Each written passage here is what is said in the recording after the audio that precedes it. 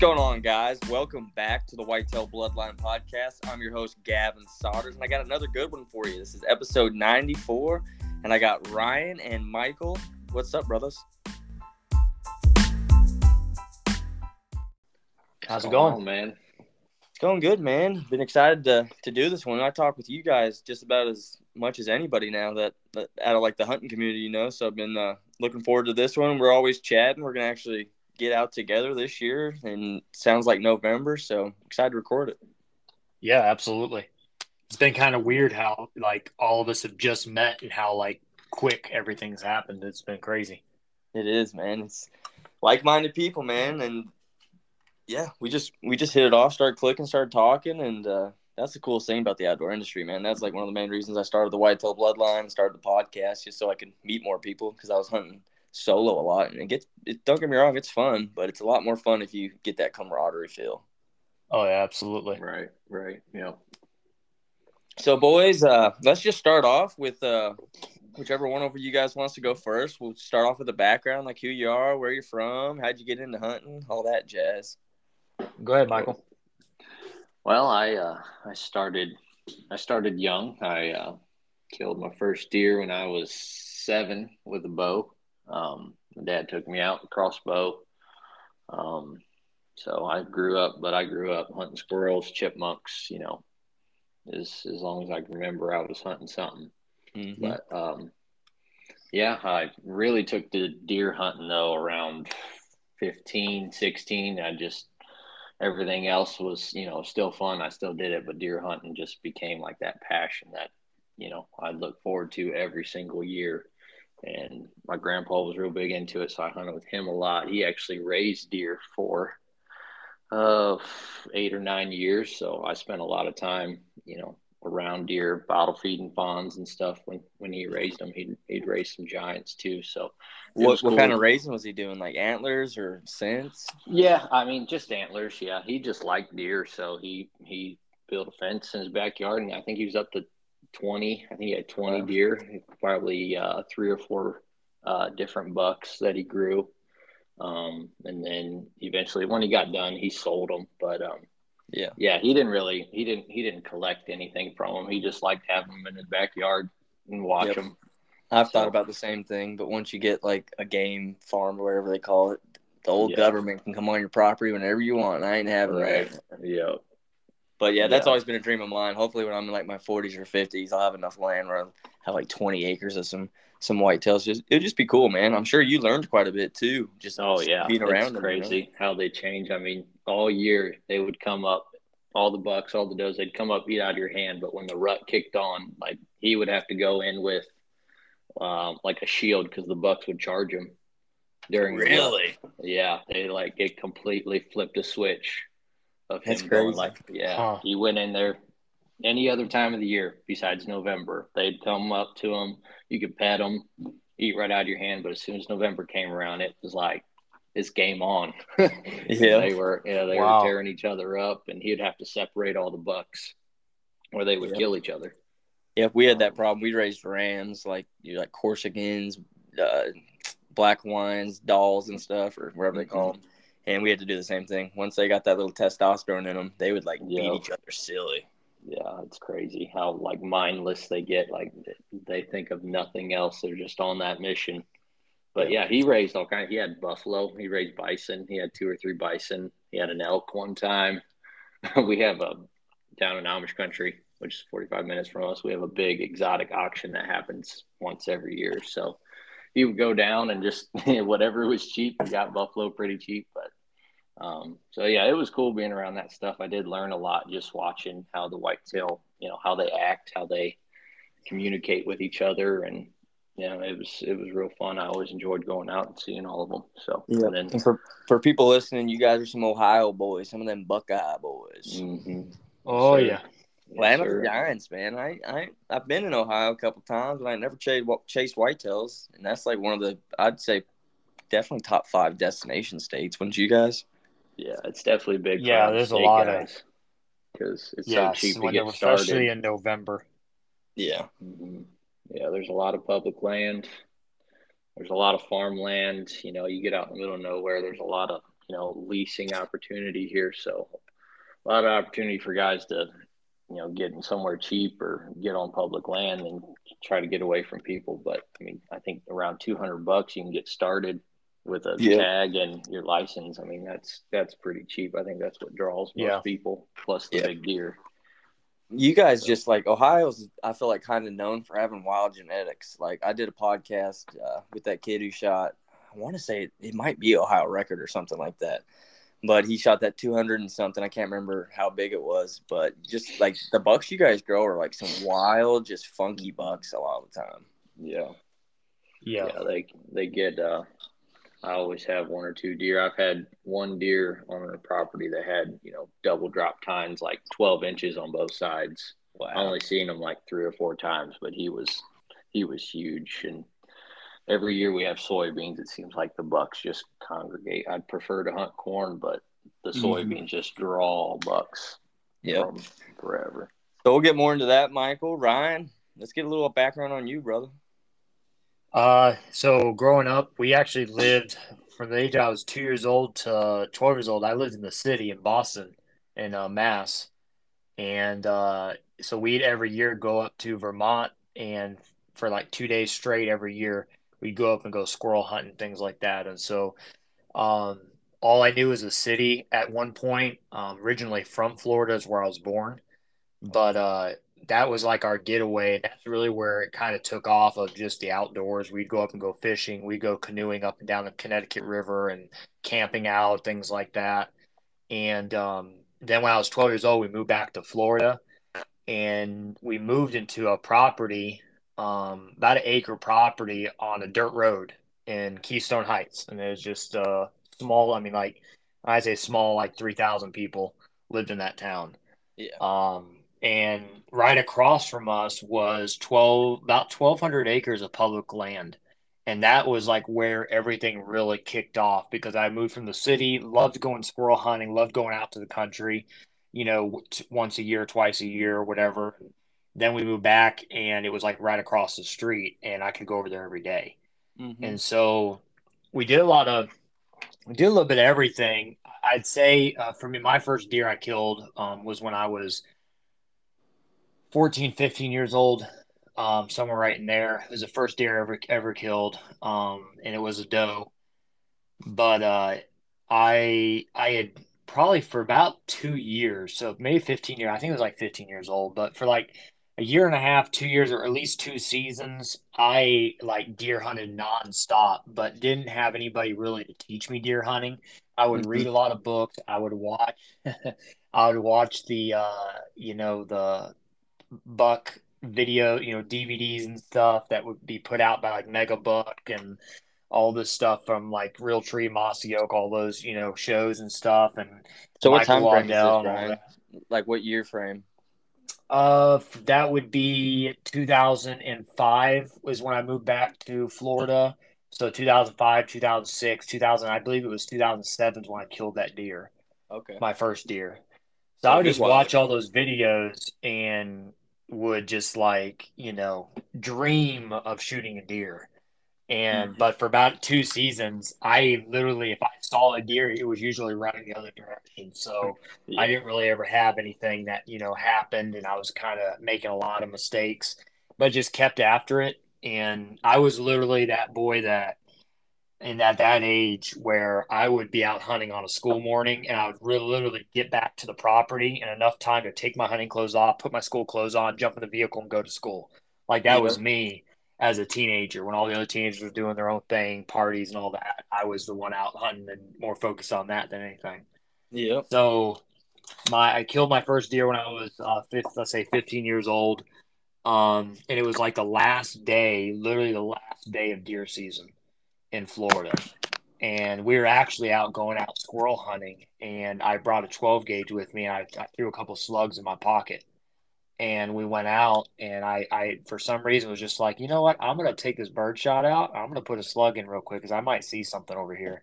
Yep. And sure enough, these deer ran out right in front of me, and I shot one and dropped it. Hey. And that was literally my first deer. Like my heart, I remember my heart pumping so hard. It was just like, yeah, it was ridiculous. So, My brother was there, Jared was there. That was everything for us. That was like it. We just won the Super Bowl. Oh yeah, I bet So, you were already interested in it, but once you put that deer down and got your hands on it, I'm sure you were extremely hooked after that. yeah, I mean, I literally like everything was a blur of what was going on. My brother and I were like reminiscing about it, and I was so excited and wanted to go tell my dad so bad that I literally grabbed. That is probably also shows how small the doe was, but I literally grabbed the doe by the back of the leg, gave my brother my gun, and threw this deer over my shoulder, and we ran back to the house to show my dad. That's awesome. Like, so it probably was more like a yearling or something, but not that, not that big. But it was fun memory, and we talk about that all the time. But that's really how I got into it. Yeah.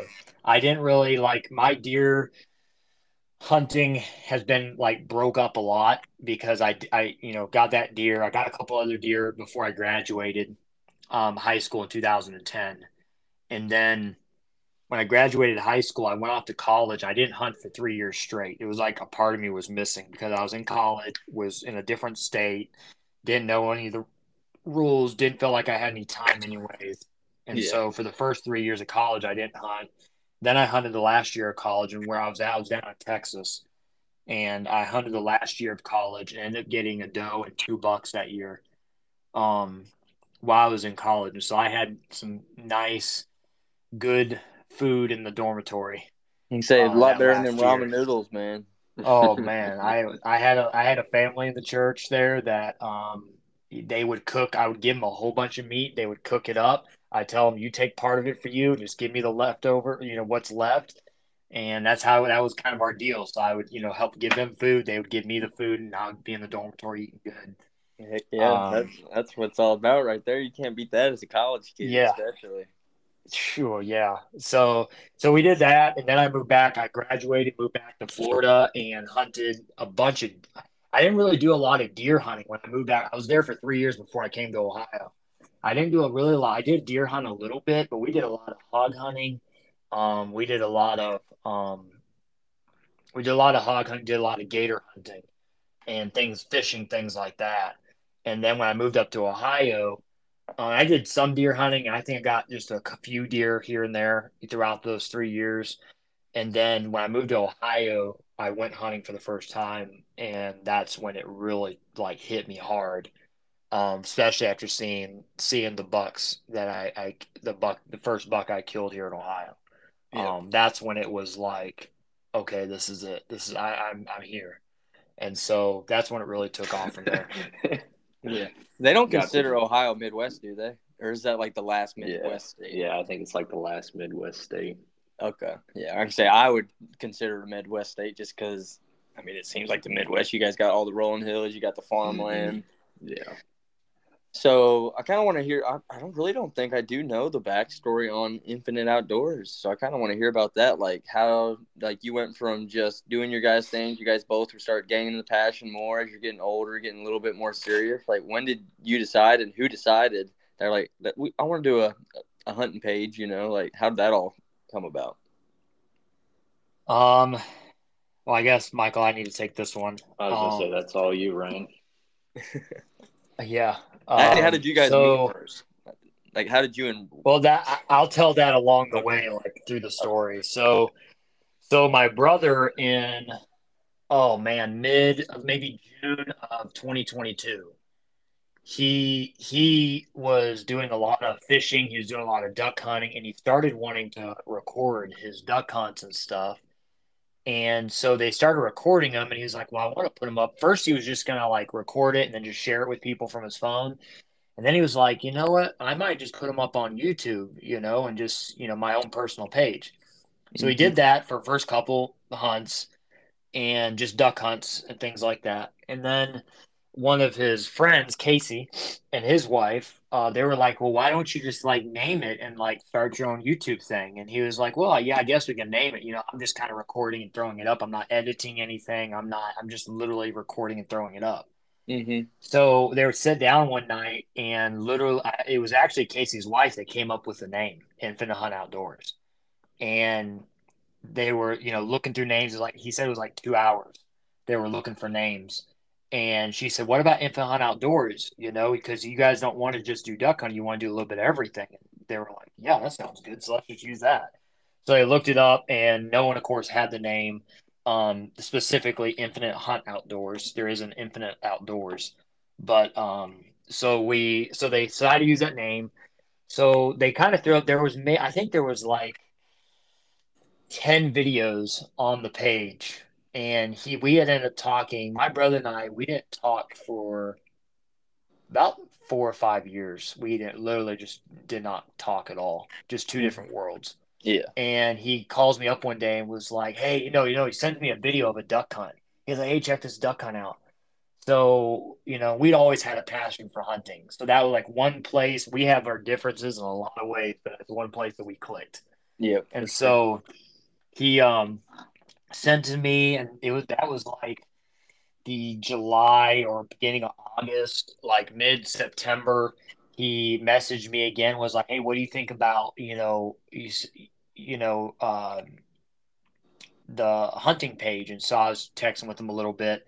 Um, it was mid October. I shot my buck on October 24th this last year, pre rut, and I shot him and I sent him some pictures and stuff. And he said, "Hey, can I post those on my page?" I said, "Yeah, that's fine or whatever." So he posted them, and then he's like, "Hey, check this out. Your thing's got like 4,000 views." And I was like, "What do you mean?" So he shows me, and I look at the page, for the first time. And then he asked me, he goes, "Hey, why don't you be a part of this page?" And so we chatted for a little bit. There was a lot of like agreements we had to come to on it, and things like that. And finally I was like, "Yeah, I'll be a part of the page." So it was like mid November is when we really like, okay, I'm going to be a part of the page. So it was like second week of November or whatever in last year, 2022. Mm-hmm. And so then I had my big hunt. I did every year for gun because I had never last year was my first year bow hunting. Okay. And so I I had already got all my saddle gear. I was already bow hunting, but I had a whole week of gun. But then now all of a sudden I was part of a YouTube channel. So it was just me, Jared, and Casey at first. And then literally in 1 week, we were chatting, and he was like, "I want this to be more than just, us three. I want it to be, every type of hunting, every type of fishing. I want it to be infinite. So let's, figure that out." And I was like, "Well, I got my brother-in-law and father-in-law. They live in Texas. And why don't we what if we just try to set up, teams, and you guys be like Kansas, and if they want to be involved, they could be Texas, and I could be Ohio, and, hopefully could find somebody that'll be a part of it." And he was like, "Yeah, I love that idea. That just gives it like a big area of different states, different type of land, different type of animal species, hunting, types, ways of hunting, all that, So we Mm-hmm. were like, "Yeah, let's do that." So I contacted my brother-in-law, father-in-law. They were like, "Yeah, we're in." My father-in-law probably not is like wanting or like desiring to be in, but he loves hunting and he likes recording it. So he was like, "Yeah, I'm in, just for that reason, just to have fun." Yep. My brother-in-law, he had already been thinking about recording, and so he was like, "Yeah, I'm in, that sounds like a lot of fun. So let's do it."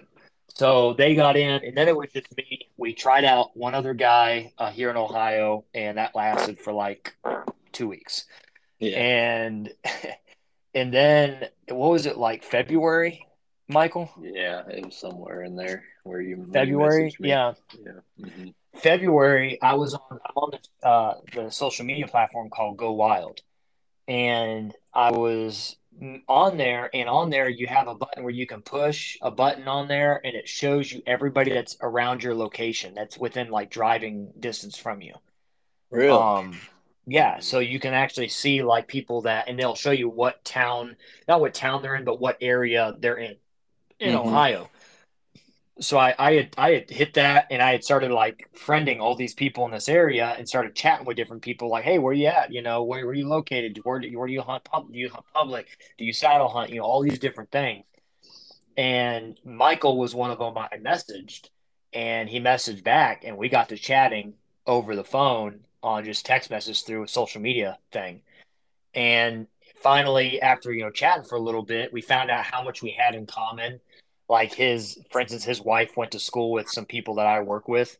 Okay. One of his family members, a missionary, and our church supports him. Like we literally had all this in common, which was really funny. Like small world. And so we were like, hey, he said, hey, I'm going to Ohio Expo in Columbus. Do you want to meet up? And I was like, yeah, let's meet up. So we decided to do that. And then we ended up, I think it's right before that, we ended up actually meeting for the first time to go scouting in Coshocton. And so that was like the very first time we met. It was like 6 o'clock in the morning. It was a little bit chilly out, not too bad. It was dark, and we're meeting for the first time. It was like, I don't know this guy. He doesn't know me, but we're about to meet. So, like cold meeting, cold here. So we met and just kind of hit it off. I had presented the idea. In my mind, I was meeting him, and in my mind, I'm thinking, I need someone to hunt with here in Ohio. I want to hunt. I want to have a second person here. And so I presented it to him, and after conversations and stuff, he said that he wanted to be a part of it. And so that's how we met. It was literally through text messaging on social media. Like honestly, from like the outside looking in, I thought you guys had been like high school buddies for years. Oh yeah. Since, my wife always says it's his twin. Yeah, you guys my do wife got always a similar goes, look. It's his twin. I was like, okay. Yeah, so right, you graduated in 2010. So what are you like, 32, 33? 31. 31, okay. Michael, how old are you? Yeah, I'm 25. Okay, I'm 29. I look like I'm 22. Okay. Yeah. So in our group, Paul's the older guy, and then I'm the next oldest, and then everybody else is younger. Okay. Jacob, I think Jacob's the same age as you, Michael. Okay. Yeah, he's about the same age. But so that's how we met, and that's it's kind of grown from there. I've been following you guys have grown quite a bit, and just like grown from what you're doing since I followed you. You know what I mean? In like 7-8 months, we hit 1,000 subscribers on YouTube. It took us 8 months to do that. Wow, I've had YouTube for 11 years. I don't have that many. Yeah, and then we started branching out slowly. Like we got on Facebook, but Facebook is like for old people, so we kind of stopped with all that. Like I we're not getting traction. Yeah, I got my Instagram where it automatically posts to Facebook, but I really don't care as much about Facebook just because I don't get. Honestly, I was doing the same thing, and I shut off the Facebook side because I was not getting nothing from Facebook. Like I would post everything over there, and there was like 2 views on posts. Yeah. When I went on Instagram, it was like 1,000. It's like, okay, whatever, forget it. I like Instagram. But yeah, we actually started Instagram for our page. We started that like April 20 something was when we actually started the Instagram. Okay. And we hit 1,000 followers 2 weeks ago. Heck yeah. Can't beat that. I think I technically started my page 2013, 2014. I was actually the Cub Creek Outdoors at first. I made the Whitetail Bloodline what it is now. I made it back in the day just to like post my hunting content because most of my friends aren't hunters, and I could tell like that just most people didn't care about it because there's no part of hunting in their life. So that's why I started my hunting page, just to be able to post my stuff. If you enjoyed hunting, you could see it, and then started taking it serious in 2020, and here we are. Nice. Yeah, how many followers do you have on Instagram, Gavin? I just broke 11,400. Nice. Just a couple of days ago. And dude, it's just wild. Like one post will blow you up. Like I remember it's usually the simple reels, man. I had one reel where you probably heard the sound where it's like the army guys, like, or the football players or something. And it was me just doing a food plot. And then I gained like multiple 100 followers off of one reel. Wow. So that's the thing I always tell people, like, how do you do it? I'm like, dude, just post. I was like, you never know what's going to blow up. You really don't. I know. Yeah, Michael was laughing with me the other day because of the post I put up, and it got like almost like 3,000 views or something. Mm-hmm. And it was the dumbest thing. Like literally, it was like 5 seconds of scanning a cutout right away for power lines in a public land. That was all it was. and it just like went off, and I was like, okay. Yeah. Like, that was the dumbest thing I've ever It's recorded. the Instagram algorithms are just weird because there's like little things. Like one big thing for reels is if somebody sits there and watches the whole video, and if they watch it more than once, it ups your views. It'll like start showing it to other people. Instagram's got a bunch of weird little things like that. That's probably why that hog one is taken off, because people keep watching it over and over again, trying to see exactly what took place. Yeah, exactly. But so, Michael, when did you start getting serious? Ryan just went through his little story and basically explained it. Like, when did you've been ate up with it since you were a kid? But when did you like, all right, whitetails are my thing? You started talking about that a little bit. Yeah, so probably once I started hunting by myself, which was probably I started hunting with a climber around 15. I got a bow, got a compound bow. Well, that's harsh. Yeah, well, Climber, first year, dude. yeah, with a climber, yeah. My dad's old climber. That's Just all I walking hunted through out the of until like 2 years ago. yeah, walking Dude, through I the hated woods, it. sounding like a rattling can, just clanking metal and letting every deer know in the county I was coming. Yep. But yeah, got my first bow kill by myself. It was a doe, and after that, I was like, "This is awesome. Oh yeah. This is great." And the next year, I killed a nice 10-pointer during the rut with my bow, and I'm like, I'm hooked. Like this is the greatest thing ever. So I started getting real serious of like putting cameras out.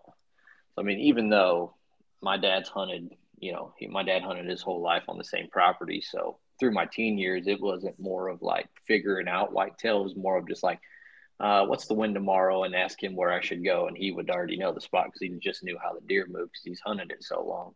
Mm-hmm. But probably when I turned 19 is kind of when I found like THP and stuff like that, or yep. Dan in fault and stuff, and I got into like public hunting, public land hunting, and figuring out how deer move, why deer move, and then it just became like now I'm just more interested. I mean, I still love killing deer, don't get me wrong, but now I love even more trying to figure out how a deer moves, why he's there. That's kind of probably the 19 or 20s when I really just got sucked into the whole phase of whitetail hunting, not so much of just going out and trying to kill something, but trying to figure out, what he's doing and why he's moving and where he's sleeping and stuff. So, yeah, and then from 100%. there on, Like hunting public land for me was definitely one of the best things I ever did for my whitetail career because it's just like I feel like it speeds up your learning curve when you're on public land. Right.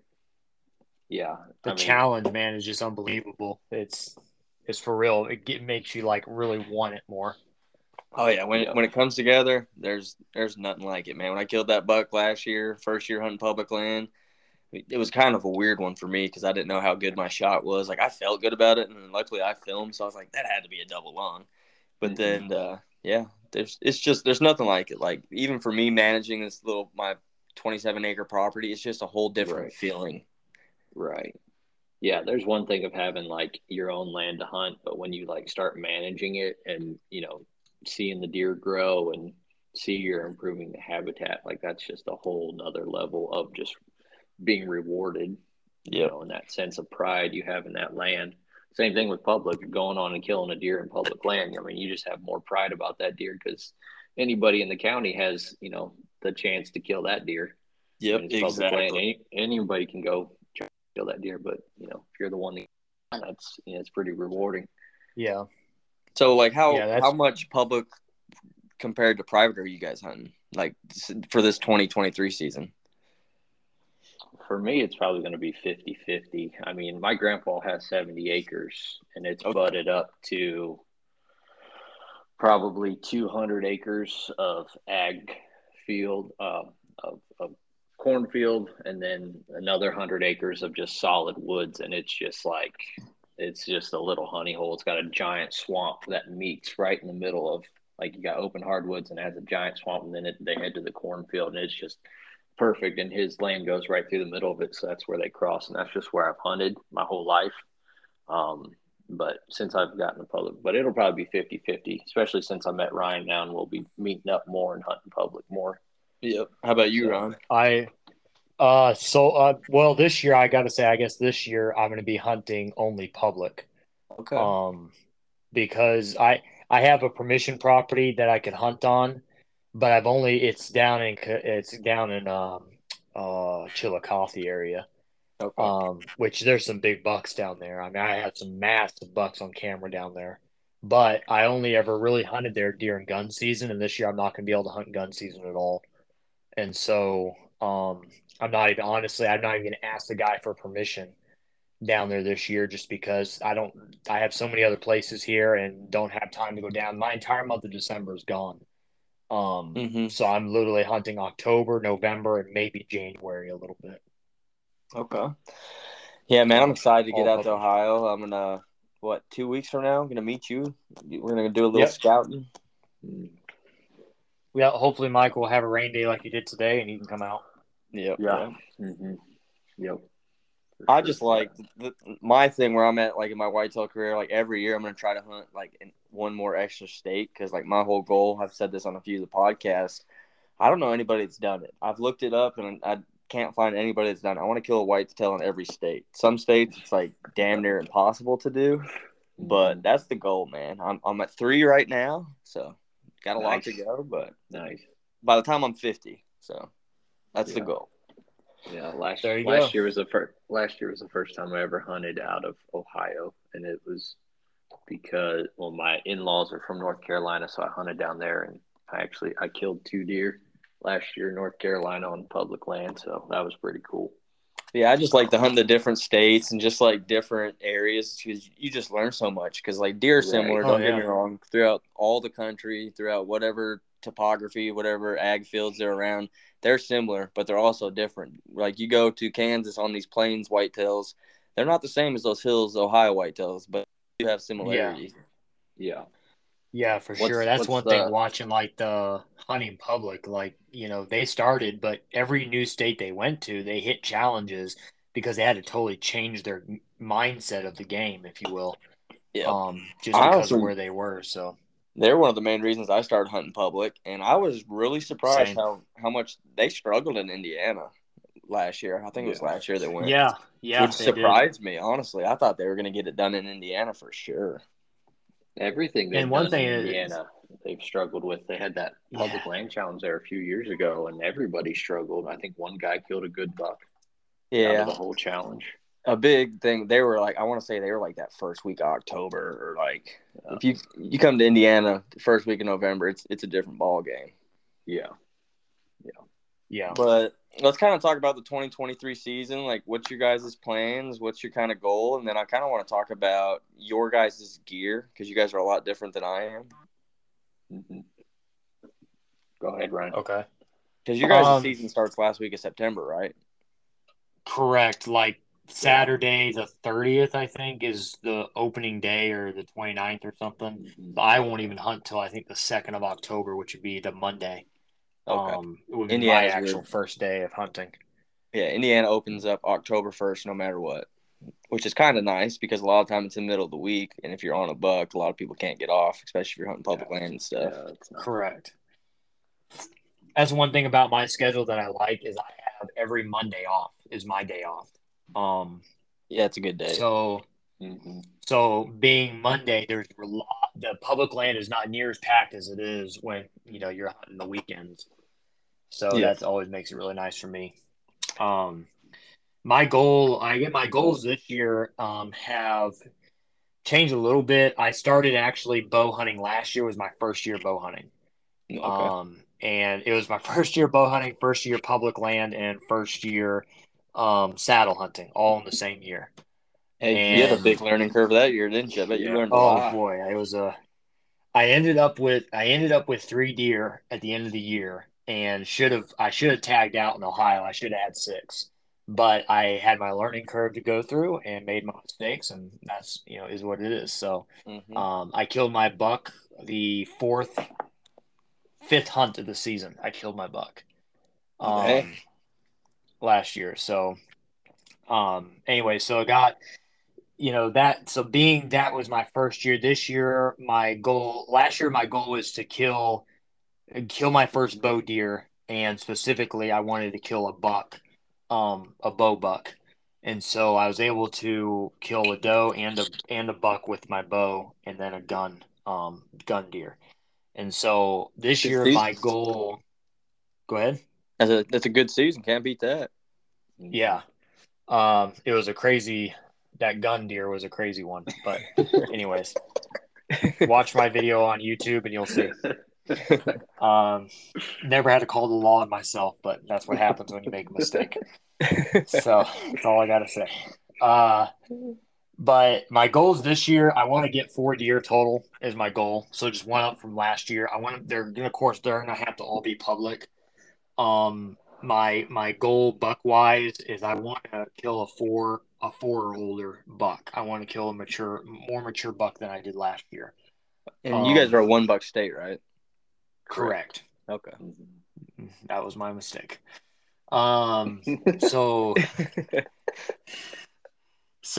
that's my goal this year is just to kill 4 deer total. 1 buck, a 4-year-old or better on public land, and so it's very simple goal. I mean, a 4-year-old buck on public is not it's not rare like some people. It's it's tough to do. But there's a lot of little 4-year-old bucks running around on public. But anything older than that's where you start really pinching pennies on are they there or are they not. Yeah, for sure. Hey, 4-year-old's a good public. Yeah. It's a good buck anywhere throughout the country, but especially for public land. Right. That's not a small feat. Yeah. Right. Well, like Michael and I, the camera we just pulled that had 2 or 3 bucks, whatever we want to say, on it. That's a highly pressured piece of property, and those bucks were at least 3 years old or better. Yeah. And so, I mean, to see that there's that many bucks in that one area, I mean, that's like one trail camera. There's that many bucks that came by that are of that age group, is a good sign. And when other people tell you, there's nothing in there under, above a spike because that's really highly pressured. Well, I'm going, well, there's a couple right there that are at least 3 years old or better. Like, I don't know what to tell you. It is but fun. They're there. You just got to find them. There's average guys, which don't get me wrong. I ain't hating on the average guy, but then there's guys that are like us, put in a little more time and effort. I killed that buck in Kentucky. There's this gas station right there. It's like the one gas station. So if you're like going to get drinks, there's usually the old timer sitting there. And I ended up going. We were dragging my buck out, and we ran out of water about half a mile into the drag. So I ran back and was like, "Yeah, I killed a buck, man." I was like, "We're still trying to drag it out." They're like, "Well, swing back in here and show us." And I ended up swinging back in there, and they're like, "Dang, dude, that's the biggest buck I've seen killed out of there in years." And at the time, it was the biggest buck I had on camera. After pulling more card cameras after season, there was a couple big ones in there, but that was the only buck I targeted. I targeted him like 3 or 4 days before season started. I actually saw him opening week on like September. I can't remember what day it was. I want to say it was like the 3rd or 4th day of season. Jumped him up at like 30 yards and then ended up shooting that buck November 9th, which is pretty wild for my first year hunting public, Yeah, that's crazy. But that's awesome. So that's your goals there, Ryan. Michael, what's kind of your goal for the season? My biggest goal probably is this will be my first year of like filming hunts like all year. I've messed around with filming hunts every once in a while, but normally just get sick and tired of carrying camera crap around all the time. Yeah. So I normally ditch it halfway through. I'm like, yeah, forget this. I'm not posting it anyway. But this year, just getting a bow kill on film or any kind of kill on film would be cool. That's one of my goals. And then another one would be I've never killed a deer on public in Ohio. Okay. I've killed them in North Carolina. So another goal would just doe, buck. It don't matter to me. Hey, self-filming is hard, man. I will be the first to say I've been self-filming for I don't know how many years, over a decade, and I've only got a few kills on film in that whole decade.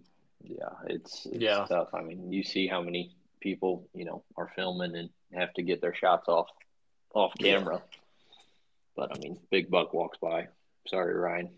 You can that's one thing that Jared talked about. That's one thing Jared and I talked about when we started. This was like, listen, it's all about having fun. So, you know, ultimately we're not in the thing to make a living or a killing off of it. I said it's all about having fun. So I mean, if you have to take a shot and you don't have it on film, then whatever. Don't just pass up a shot just because you don't have the camera turned around. But of course, the camera part is a goal. Yep, and I think that's important, man, is just having goals and not having too big of goals, because I see a lot of these younger guys or sometimes older guys that are like our age just getting into hunting a little more, just starting to film, and they just make too big of goals. Like, oh, I want to shoot a 6-year-old buck that's 150 inches, and they've never even killed a 120-inch buck, and they've never self-filmed. So you gotta ease into it. Like, make goals that are feasible. Like, you want to have goals that are kind of hard to reach sometimes. Yeah, but you just got to, like, be in reality.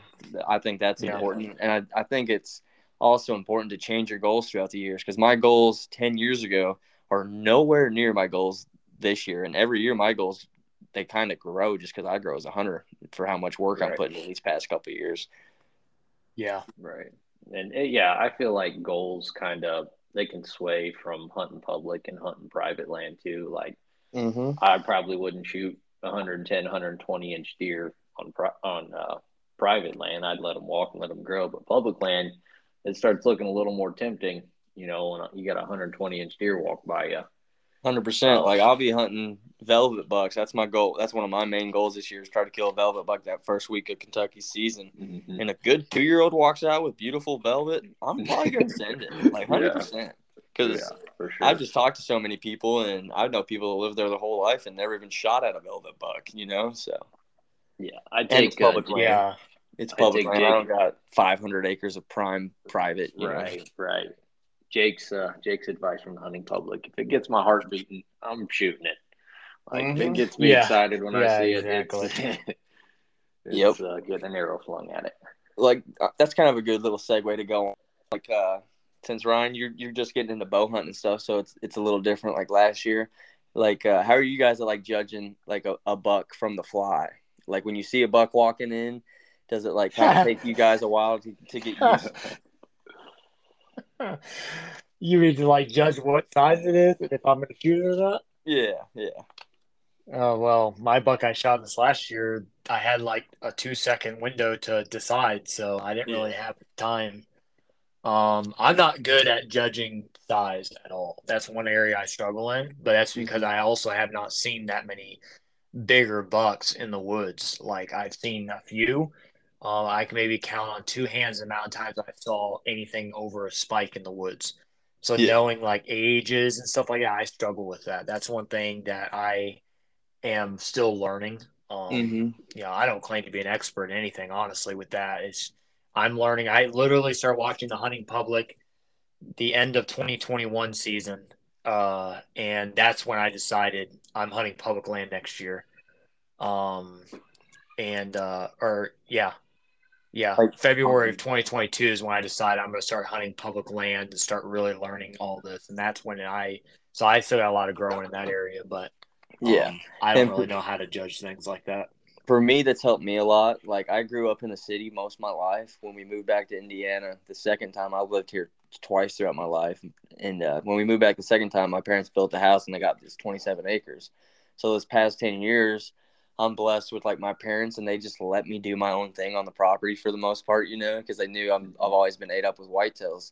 So these past 10 years have taught me a lot about judging. Like, before then, I was decent just because I've been ate up with whitetail since I was 5 years old, always watching videos, blah, blah, blah.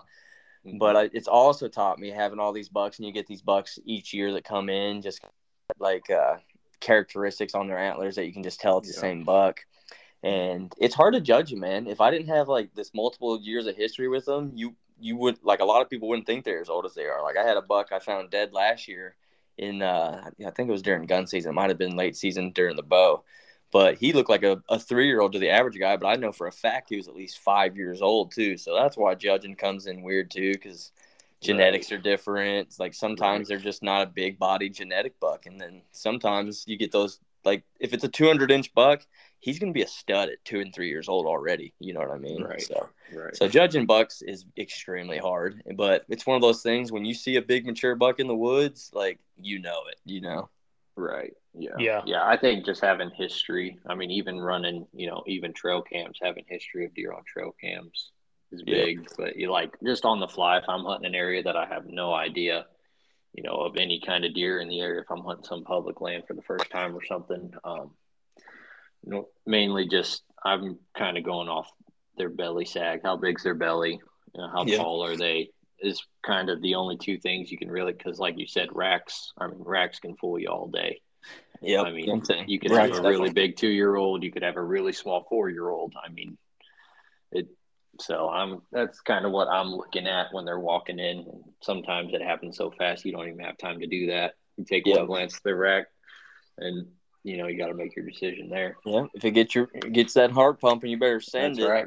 That's and one right. cool thing about trail my cameras, heart gets pumping out of spikes, so that's well, you're in trouble.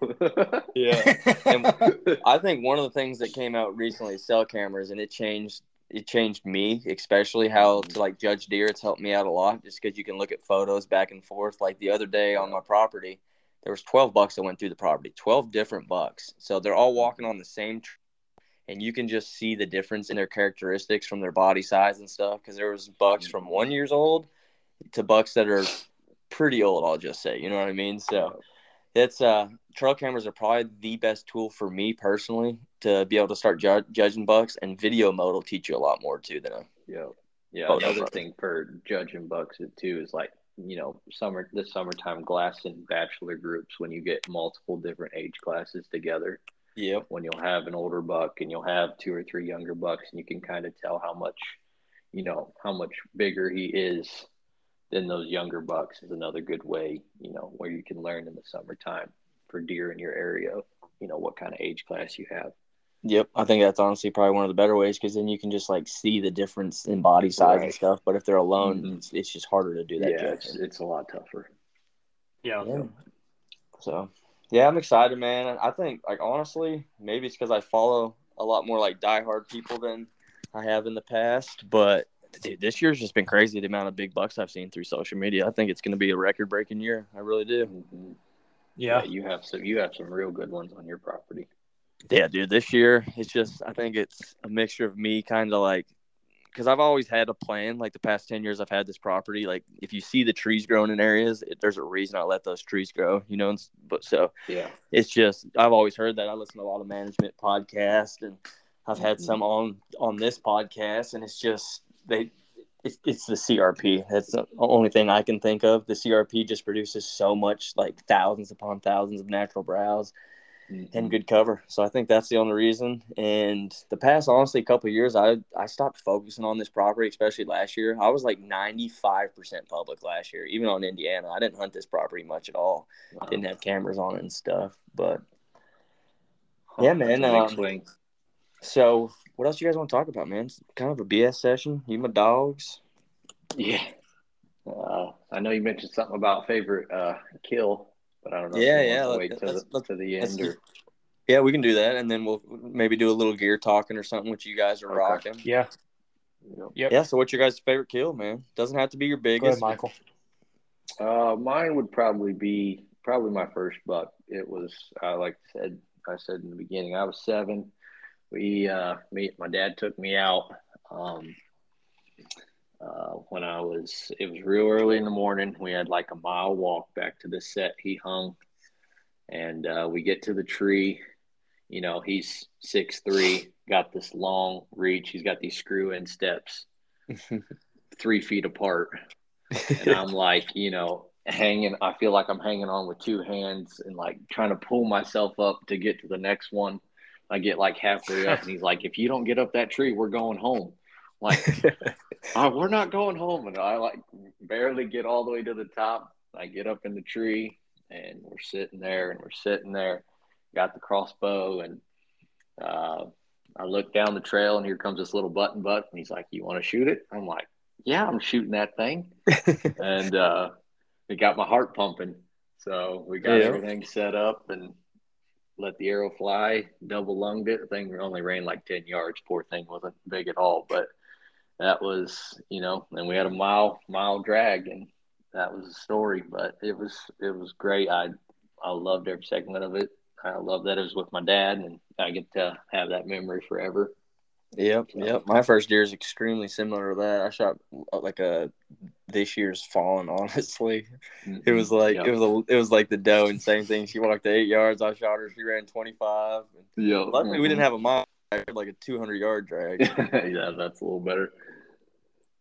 But so that's I love that too. Like hunting with your old man. Like me and my old man, I couldn't tell you last time we hunted together. It's kind of my goal this year. We got a bunch of these bucks on the property. My dad being him, he wants to shoot this like he's like maybe a 2-year-old, 1 or 2-year-old, but he's just real crazy. He's got a drop tine. He's like a spike with a giant like drop tine club. And my dad's ate up with that buck. So I'm like, shoot that buck. He's never gonna be big. And so that's the one my dad wants. After we got a bunch of these 4-year-olds, 5-year-olds, and he wants that funky buck. But I've never had a buck on trail camera like that either. So that's awesome. Yeah, I hope he gets it.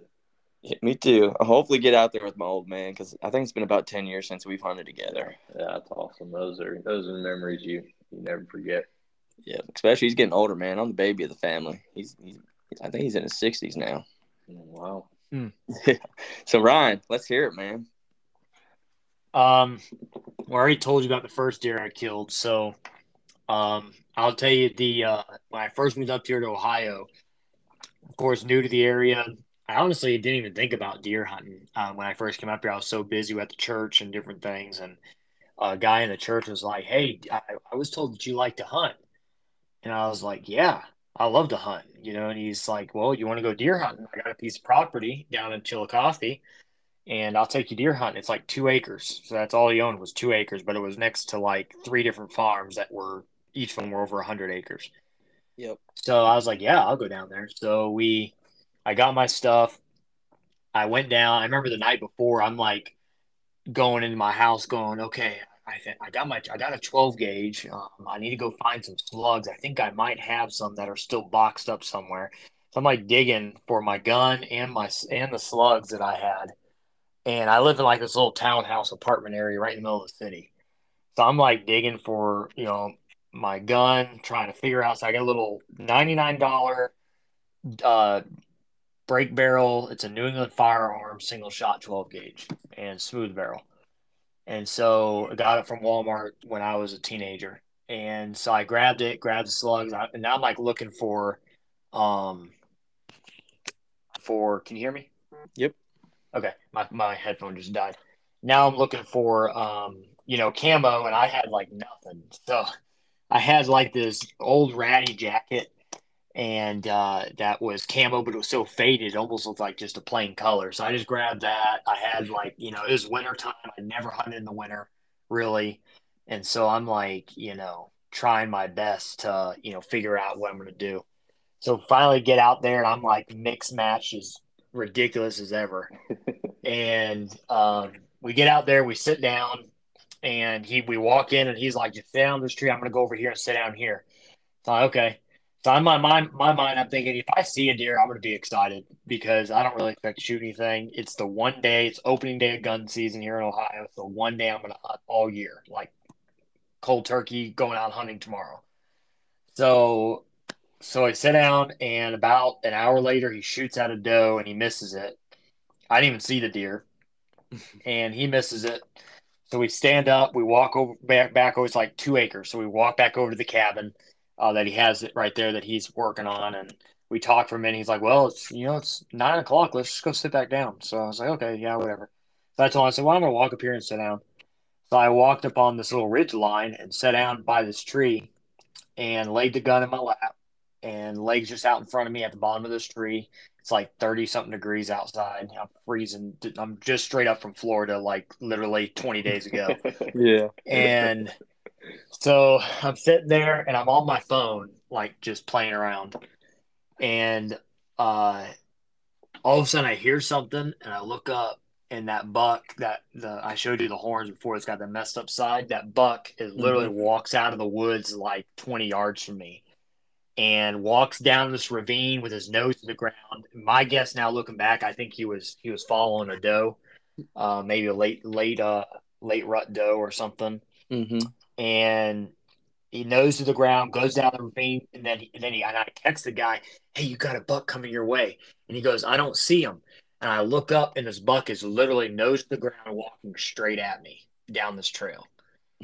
And so And I pull. you're sitting on the ground, right? Oh, I'm sitting on the ground, like by this tree that is probably just as wide as I am. Like it's not Yeah. that big of a tree. And so I pull my gun up, I pull the hammer back, and I'm getting the beat on him, and the buck literally stops and looks at me, but his neck is still down. Like I can barely see the bottom of his chest. Mm-hmm. And he just looks at me, and then he picks his head up like 5 inches, and I just pulled the trigger and hit him chest right in the chest, and he dropped right there. How far was he And in the shot? maybe 15 yards. Oh, right up in your lap. Oh yeah. Dude, I dropped him, blood gushing out everywhere. I just dropped him. Boom, right there.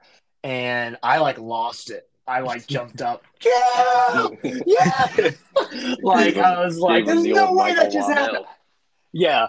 I had been sitting there for like 10 minutes. He had just shot at a doe like 30 minutes before that. Wow. And this buck just came walking right out of the woods and right towards me. Yeah. And that was like literally that was the first deer I ever killed. That's the biggest buck I ever killed to this day. And it's the first deer that I killed in Ohio. And from there it was like every year I'm coming hunting again. Yeah, yeah. Like that was it. He's a good buck, man. I bet his body was big looking the size of his rack.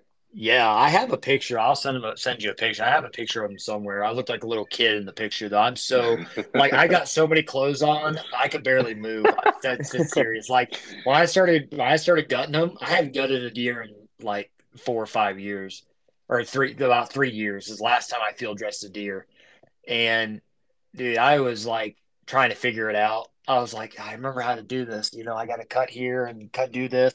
I started sweating so bad because I had so many clothes on. I started like shredding clothes right there while I'm trying to field dress this deer. Oh yeah. That buck's like, that Michelin man up there ain't gonna shoot me. I bet. Yeah, it was ridiculous. Yeah. And what I felt bad is that guy to this day has never killed a buck on that property. And I killed the biggest buck he's ever seen on that property. Hey, beginner's luck, we'll take it. Yeah, very much beginner's luck. I had the same situation with my first bow buck this year out on public. It was just like some crazy whacked out story. Like those stories where you go, the situations where you go, you'll never see a deer. That's when I usually see the deer that I shoot. Yep. Is when someone says, "Oh, it's too warm," don't even go out. And I'm the knucklehead out there in midday and shoot a deer at 1 o'clock in the afternoon with 75 degrees outside. Yep, 100%. So, like just about almost every big buck I've ever shot was unexpected. Mm-hmm. No, dude, especially during the rut, man. Like Yep. you give me, if you want to hunt mornings or evenings, I'd rather hunt like 9 o'clock till 3 o'clock in the afternoon all day. Yep. Mm-hmm. Yeah. Most of my big buck sightings are the middle of the day stuff, especially during the rut. Yeah. Another funny thing is that both of the biggest bucks I've killed is this last year and that buck, and both bucks I shot in the chest, one with a bow and one with a shotgun, and dropped them both within that. What one buck dropped, the other buck dropped 10 yards from where I shot him at. Wow, hey, can't beat that. Yeah, I don't know. I'm not supposed to shoot him in the chest, but that's what I did. Hey, what's your most memorable kill, Gavin? I'm sure these people most probably memorable. heard it before. Yeah, that's a hard one, man. It's got to be either that Kentucky buck or that homeboy buck. My past 2 years bucks, just because like that homeboy buck, I had a bunch of history with him, and yeah, that was just cool, just having all that history, shooting them on my little 27 acres. But it was also cool last year, my first year ever diving into public land, and then I shot a damn good buck, and it was only my third buck with a bow too. So yeah, that's nice. That's impressive for sure. Yeah, if I'm 3 for 3 on bucks, man. I've missed a good amount of does in my life. Like it took me, I don't even know, 3 or 4 shots before I hit a doe with my bow, and I ended up dropping her. But yeah, I'm the same way. Every buck I've shot at, I've killed, even the one that I thought was a doe. Yeah, I say with the gun, I've missed some giants. Like if I would have killed every deer I've shot at with a gun, I'd have a couple booners. But yeah, I was just young and got buck fever. Yeah. I think the biggest buck I've ever killed's one. He scored 140. But yeah, my dad's killed off the prop. My dad's killed a 165. Wow. Like I say, my biggest Yeah. is a 144. Mm-hmm. Yeah. What's the most time? What is the most times that you've shot at a deer at one sit and missed? Oh, dude. I lived in Virginia, so you're running deer with dogs. I just shit get you off not. a good volley. In one day, I've probably missed 15 times. Oh, boy. Yeah, that's gotta be frustrating. Yeah, that's honestly, it was like, I love like kind of my hunting career. Just like I've been through so much. Like I did your typical setting up stands my whole life, but then we did that running dogs, and it just teaches you so much stuff when you do different styles of hunting. And Yeah. it built my confidence just because you miss so much, and then you start getting older, and you're like, you know what that feels like. Do not miss this deer. You know what I mean?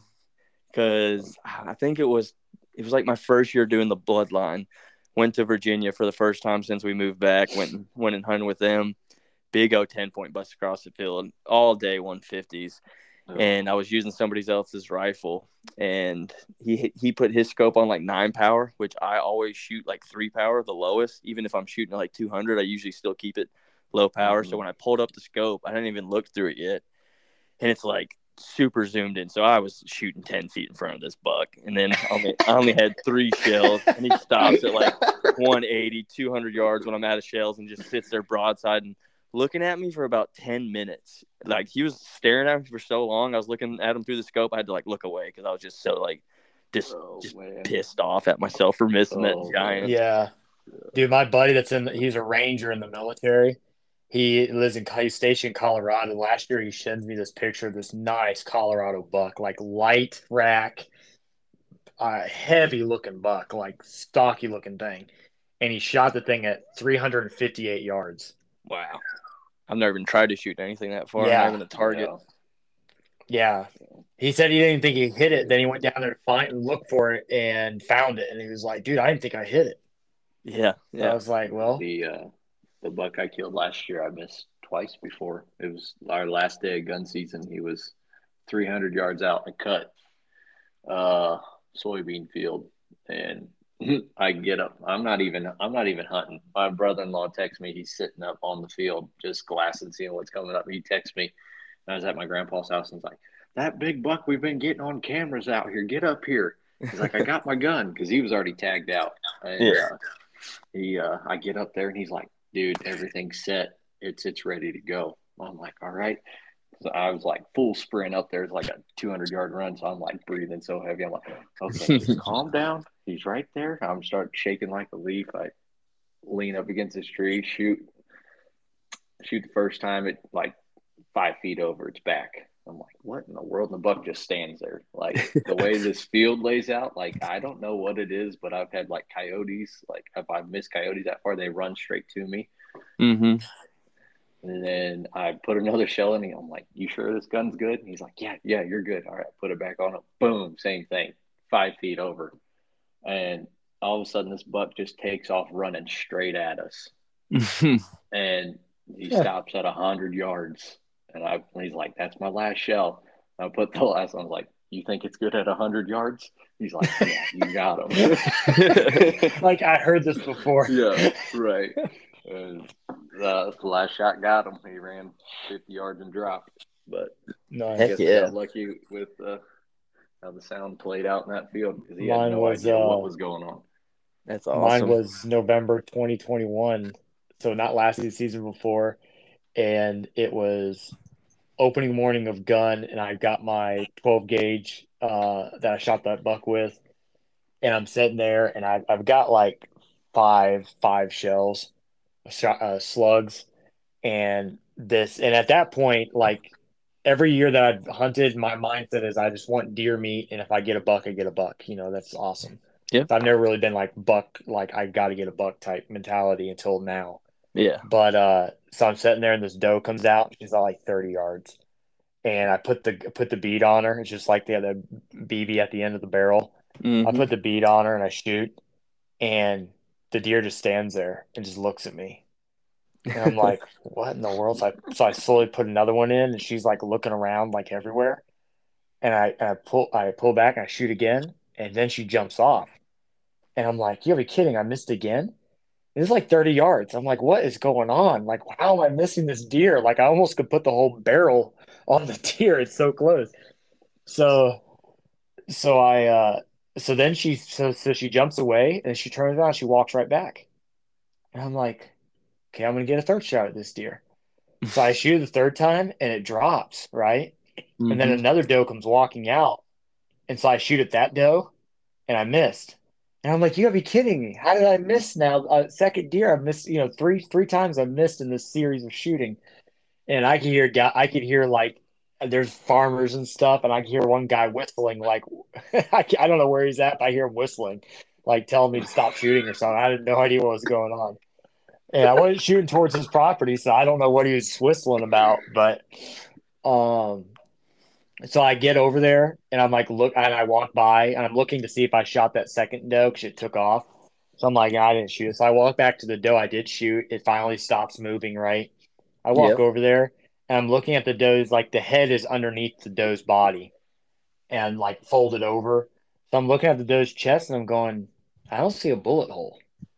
Like where did I shoot this deer at? And I look and I shot the deer in the head. And I was Yeah. like, how in the world did I hit its head? Like, I aimed at the chest three times and somehow hit its head.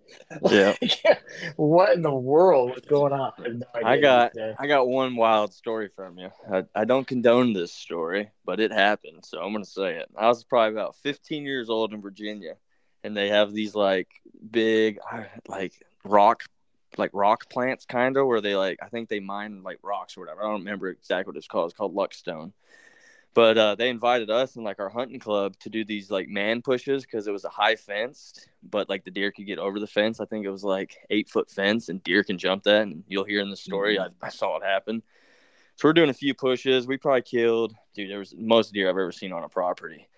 We probably killed 5 deer in the first couple pushes, bunch of does. It was just like a big management day. Like if it runs past you, shoot it because they're just trying to take care of the herd that's within there, and you get $3 in Virginia. So we're on one of the last sits, and I'm actually sitting like right on a fence line. And I'm sitting there not seeing nothing. And we all have walkie talkies. And this guy's like, one of the guys like, I just jumped up a mess of them. They're coming, boys. And that was like the coolest part about being in the hunting club was just the radio. And then you just get fired up because you could hear them coming running from a while. And then next thing I know, I felt like I was in Vietnam, man. Like gun bullets are flying. This dude's like didn't even know he was that close to me. Some guy's like 60 yards from me, had no idea. We're using buckshot back then because slugs were outlawed until like right before we moved. So these BBs are flying. Like I legit hit the deck, like jumped to my stomach, got my gun on the ground. Boom, boom, boom, boom. He's shooting multiple times. I'm pretty sure he reloaded. Another guy that's like 100 yards shoot. I could hear him like shoot this deer, and you could like this deer like made out a war cry. Like it was a terrible scene for a 15-year-old getting hit. And then next thing I know, the guy starts shooting again, and I look up, and there's like 15 or 20 deer running right at me. I'm laying on the ground in camo. You're in the wrong spot for 15 deer Dude, running and I'm like at you. right on this fence line. So these deer like these deer are like running up and down the fence line, like trying to figure out if they're going to jump it or not. And then they end up running right at me, and like it all happens so quick. And like just a bunch of them come like out of a little different part of this wood section, running right at me. And all I had time to do, like this doe was going to run me over, like big O doe, about to run me over. I sling my gun up to my hip and just pull the trigger. And then like I fall down because I'm like 15 using a big O 12 gauge. Like it happened so quick. I didn't have my feet planted, so I hit the ground. Next thing I look up, doe's gone. There's deer, people still shooting. And so I'm like, I had to have hit that doe. She was like 3 feet in front of me. I was like, there's no way the buckshot didn't hit her. So I go to where I think she would have ran because it was just like happening so fast. Like I don't even know what happened. And then next thing I know, I walk up in the woods a little bit, and I didn't even see her until she jumps up on her back legs. I blew out her front legs, and she comes like running at me, trying to like get me. So I ended up shooting her. But yeah, that was like the most Vietnam deer hunt I've ever seen. It was just like, it was crazy. Like nowadays, very frowned upon. That was good over 10 years ago, but it was insane. Yeah. Gun season. Gun season. It sounds like a gun season opener on public land in West Virginia or something. Oh, dude, you go to Virginia opening day, Dude, you'll hear Ohio here opening day of gun 300 is shots stupid. easily. Mm-hmm. I've been on. That's why I go to private land to hunt opening day of gun. I will not go to piece of public. Yeah, and then people in Virginia are just wild, man. It's like a outlaw state for deer hunting. Like I've seen a big buck at like 300 yards, like giant buck. We call this one buck Bowinkle, and like everybody in the hunting got that deer for like 300 yards with buckshot just to hope they would hit it. Like I remember that buck. Like one guy, we called him Slim. He's on the corner. He misses 5 times or 3 times, however many. My dad misses like 3 times. I'm You're the just next like person. aiming up in the air, hoping you hit it. Yeah, 100%, dude. Virginia is like running dogs is like, yeah, it's wild. Like I wouldn't do the stuff anymore, but I was young, I didn't know better.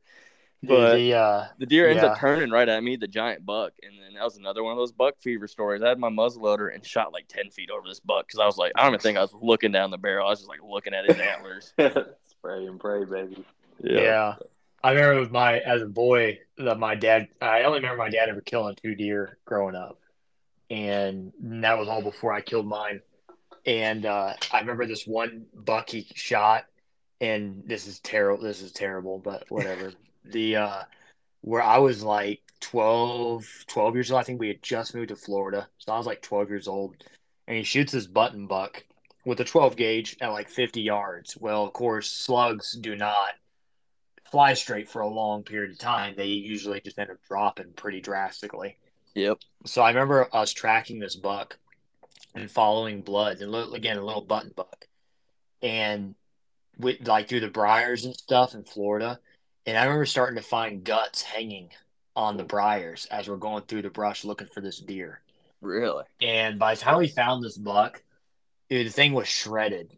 The bullet literally had dropped and basically opened up his entire stomach because he had shot so far away from it. And I remember my dad being like, dude, this buck is still alive laying here. We got to actually get it. So we had to literally jump on it, hold it down, and finish it off.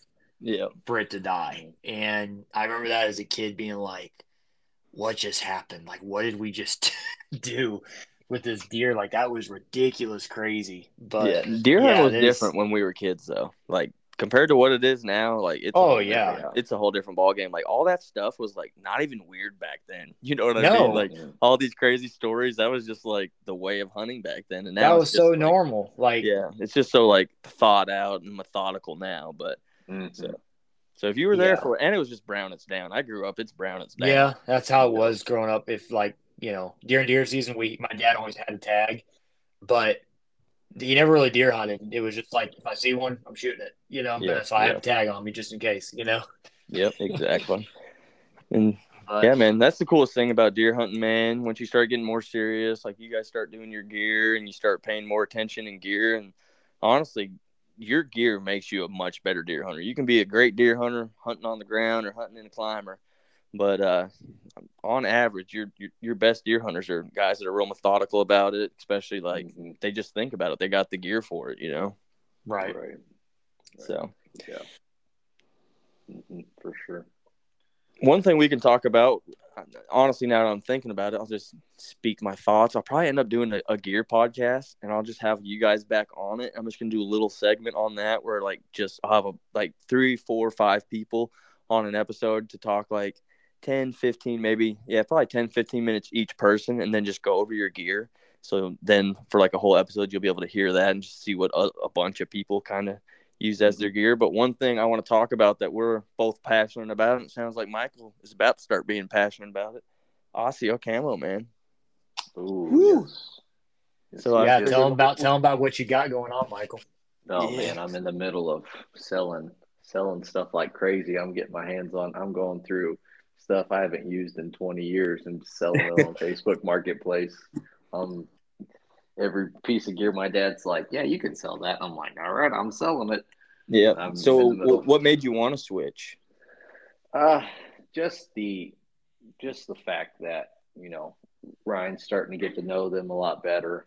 And I just like the camo pattern, to be honest with you. And me too. I was like, I'm not going to spend, extra money on it. So I'm like, whatever I can sell, as long as I can sell enough to pay for it, I'll do it.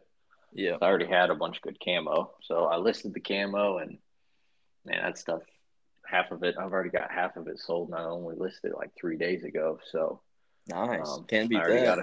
I already got a couple orders in from Osseo coming in. Yeah, the good thing about So Osseo, man, when it comes to like high end, like good premium camo, they're basically the cheapest in the game for real. yeah, Yeah, I know. That's what's crazy. Yeah, like if right, you like, we got buddies that are Sitka guys. Like one of my best friends I hunt with right here around me, he's a Sitka guy, but I just don't like their pattern. And I I don't either. remember, Not for hunting, for deer hunting, for sure. no, and that's the thing. Osseo is built around Joe Miles. Give him a shout out. He's the one that like got it going, created it. It's just, it's a natural pattern. It's right, most of it is an owl, which owls are the silent killer, man. They're one of the best Yeah. killers in the world, you know.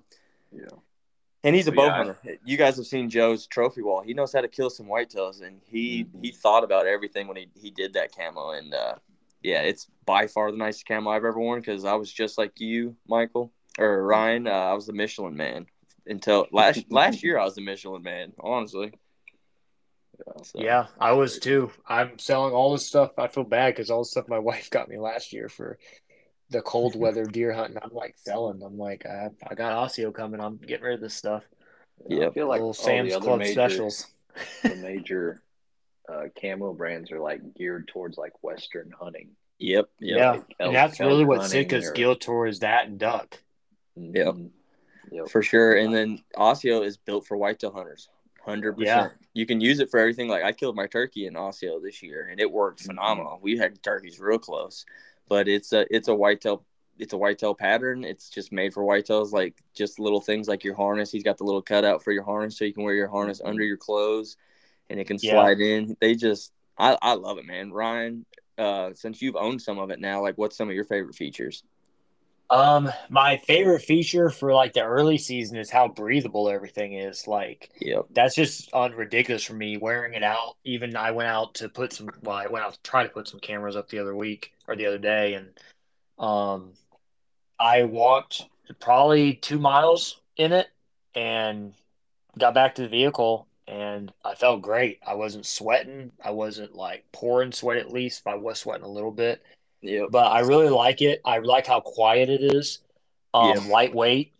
And then I just think it hides really well in the woods. yeah, Like you get up, I was watching some of the videos that I posted of me up in the saddle, and from a distance, Michael was recording from a distance, and it's just like, especially if you're standing against a tree that's as wide as oh you, yeah, you won't mm-hmm. see you. You won't see you. You will not see you sitting there.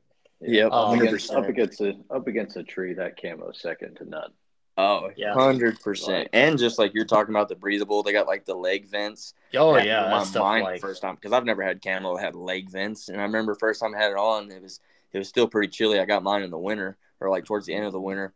And I was like, why are my legs so cold? And then looked down and the zippers were open. I was like, oh. So I zipped them oh up and like yeah. instantly warm. It like blew my mind. I yeah, messaged Joe Miles like right when it happened.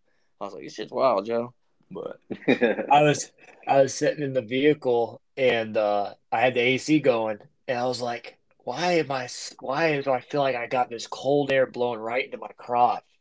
And I looked down and realized it's all meshed right there where the crotch is at. I was like, oh, that's why. I was yeah. like, that's yeah. exactly why it feels cold.